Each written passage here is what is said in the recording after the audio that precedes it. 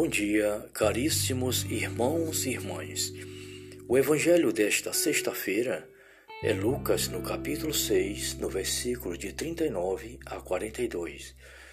Nós estamos na 23ª semana do tempo comum e a cor litúrgica é verde.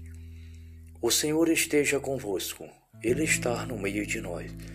Evangelho de nosso Senhor Jesus Cristo, narrado por São Lucas. Glória a vós, Senhor. Verdadeiros discípulos, propôs-lhes também esta comparação. Pode acaso um cego guiar outro cego? Não cairão ambos na cova? O discípulo não é superior ao mestre, mas todo discípulo perfeito será como o mestre. Porque vês tu o argueiro no olho de teu irmão e não reparas a trave que está no teu olho? Ou como pode dizer a teu irmão, deixa-me, irmão, tirar de teu olho o argueiro, quando tu não vês a trave no teu olho?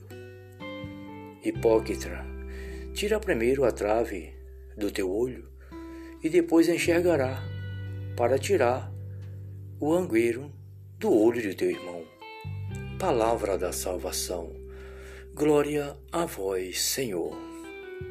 Caríssimos irmãos e irmãs, nós não podemos tirar um cisco do olho do irmão enquanto nós temos também um cisco no nosso olho. O Senhor Jesus vem nos falar que é preciso que nós tiremos do nosso coração toda a maldade, toda a prepotência, toda a inveja, tudo aquilo que não pertence a Deus, para que assim nós possamos aconselhar o nosso irmão. Como nós podemos evangelizar, dizer ao irmão que ama o seu próximo, que faça o bem, que busque ser justo, verdadeiro, enquanto nós não somos? Então é preciso, queridos irmãos, que em primeiro lugar nós busquemos se deixar ser purificado pelo Espírito de Deus, para que nos tornemos assim luz, para que possamos iluminar os nossos irmãos. Um cego não pode guiar outro cego. Jesus disse que os dois cairão numa vala. Então é preciso que um dos dois esteja enxergando. Por isso, queridos irmãos, tiremos a trave do nosso olho, para que nós possamos assim tirar a trave do olho do irmão, anunciando a verdade, a justiça, a libertação de nosso Senhor Jesus Cristo. Por isso, deixemos-nos que primeiro a palavra de Deus nos purifique a nossa vida e nos dê a graça de uma vida nova, para que possamos anunciar aos nossos irmãos a libertação de nosso Senhor Jesus Cristo. Jesus disse que o discípulo não é superior ao mestre, mas todo discípulo perfeito será como o mestre.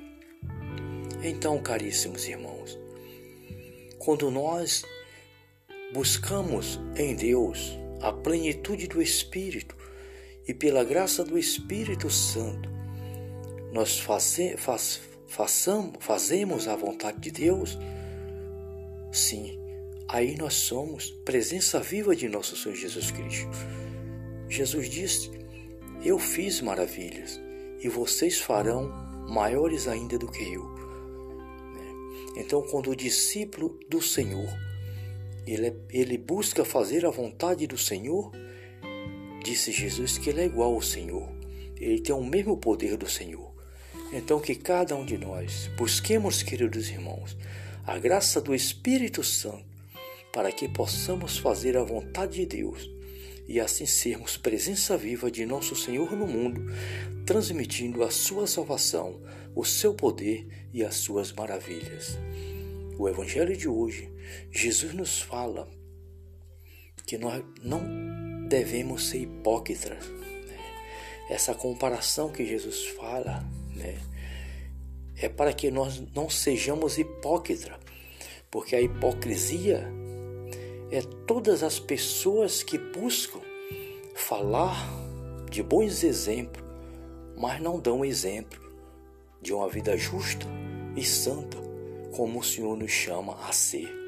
Que cada um de nós, diante da palavra de Deus, busquemos tirar primeiro o cisco do nosso olho, para depois tirar o cisco do olho do irmão. Que Deus, nosso Pai, nos dê assim a graça do seu Espírito Santo, para que possamos no mundo ser presença de nosso Senhor, buscando a perfeição de nosso Senhor Jesus Cristo. Deixemos-nos que a palavra de Deus, ela entre em nossa vida, impregne o nosso coração e nos faça luz no mundo. Que Deus, nosso Pai, perdoe os nossos pecados e nos guarde para a vida eterna. Muito obrigado, Pai, Filho e Espírito Santo, pela Tua santa palavra, pelo Teu santo Evangelho, Senhor, neste momento. Muito obrigado, Senhor. Amém. Salve Maria.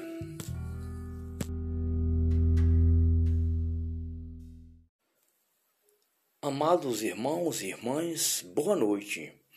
É chegado mais um momento de estarmos juntos a Nossa Senhora, juntos ao seu imaculado coração, para que possamos louvar e bendizer nosso Pai Celestial por mais um dia que Ele nos deu para viver neste mundo maravilhoso. Pelo sinal da Santa Cruz, livrai, meu Deus, nosso Senhor, dos nossos inimigos. Em nome do Pai, do Filho e do Espírito Santo. Amém. Ó Virgem concebida sem pecado, rogai por nós que recorremos a vós. Oração a São Miguel Arcanjo. Vós, príncipe do exército celeste, vencedor do dragão infernal, recebeste de Deus a força e poder para aniquilar pela humildade a soberba do príncipe das trevas. Insistentemente vos suplicamos que nos alcanceis de Deus a verdadeira humildade de coração, uma fidelidade inabalável no cumprimento contínuo da vontade de Deus e uma grande fortaleza no sofrimento e na penúria. Ao comparecermos perante o tribunal de Deus, socorrei-nos para que não desfalecemos. São Miguel Arcanjo, defendei-nos no combate e rogai por nós. Oração a São Gabriel Arcanjo. Vós, anjo da encarnação, mensageiro fiel de Deus, abri os nossos ouvidos para que possamos captar até as mais suaves sugestões e apelo de graça emanado no coração amabilíssimo de nosso Senhor. Nós vos pedimos que fiqueis sempre junto de nós, para que, compreendendo bem a palavra de Deus e suas inspirações, saibamos obedecer-lhes, cumprindo docemente aquilo que Deus quer de nós. Fazei que sejamos sempre disponíveis e vigilantes, e que o Senhor, quando vier, não nos encontre dormindo, mas atentos ao seu chamado. São Gabriel Arcanjo, rogai por nós. Oração a São Rafael Arcanjo.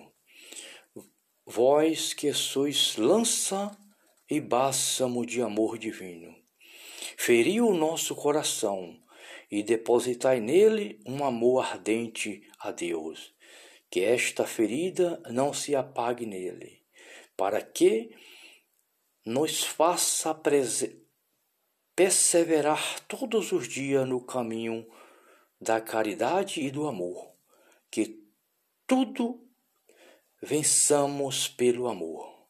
São Rafael Arcanjo, rogai por nós. Santo anjo do Senhor, meu zeloso guardador, se a ti me confiou a piedade divina, sempre me rege, me guarda, governa, ilumina. Amém. Ó Maria concebida sem pecado, rogai por nós que recorremos a vós. Rogai por nós, Santíssima Mãe de Deus, para que sejamos dignos das promessas de Cristo. Amém. Mãe Santíssima, elevai a nosso Pai Celestial neste momento, pelo seu imaculado coração, as nossas súplicas. Rogo-vos pela paz do mundo, a convenção dos pecadores, pelas almas do purgatório, pelo Papa Francisco, Bento XVI, por toda a Igreja de Nosso Senhor dispersa pelo mundo. Peço, Mãe, pedi ao nosso Pai, o Divino Espírito Santo, que derrame chuva de bênção sobre o mundo, para que haja paz, amor, fraternidade e, acima de tudo, que haja convenção a nosso Senhor Jesus Cristo. Peço por todos aqueles que sofrem nesse momento e clamam a misericórdia de Deus. Peço por todos os irmãos e irmãs que estão a ouvir este momento de oração, para que sejam abençoados em nome de Jesus. Muito obrigado, Mãe. Rogai por nós, cada instante da nossa vida. Santa Mãe de Deus. Amém. Ouçamos a palavra de Deus. É o Salmo 83. Canto de alegria do peregrino. Como são amáveis as vossas moradas, Senhor dos Exércitos. Minha alma desfalecida se consome suspirando pelos átrios do Senhor. Meu coração e minha carne exulta pelo Deus vivo. Até o pássaro encontra um abrigo, e a andorinha faz ninho para pôr seus filhos.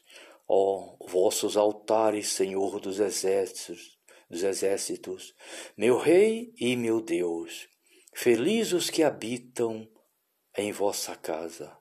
Senhor, aí eles vos louvarão para sempre. Feliz o homem cujo socorro está em vós, e só pensa em vossa santa peregrinação. Palavra do Senhor. Graças a Deus. Esse salmo é do versículo 1 ao versículo 6. Muito obrigado, Pai. Muito obrigado pela tua palavra. Feliz aquele que habita na casa do Senhor. Feliz aqueles que buscam louvar o Senhor para sempre. É no meio dos louvores que nosso Senhor habita. É no meio dos louvores que nosso Senhor cura as nossas enfermidades e nos dá suas bênçãos eternas. Muito obrigado, Pai, Filho e Espírito Santo, que a tua palavra ilumine a nossa vida nesta noite, neste momento, e nos dê um amanhecer maravilhoso para fazer a tua vontade. Que Deus nos abençoe nesta noite e para sempre. Meu irmão, minha irmã, onde você estiver, que Deus te abençoe, te ilumine, te proteja e te dê a felicidade plena em Cristo nosso Senhor. Amém. Em nome do Pai, do Filho e do Espírito Santo. Amém. Salve Maria.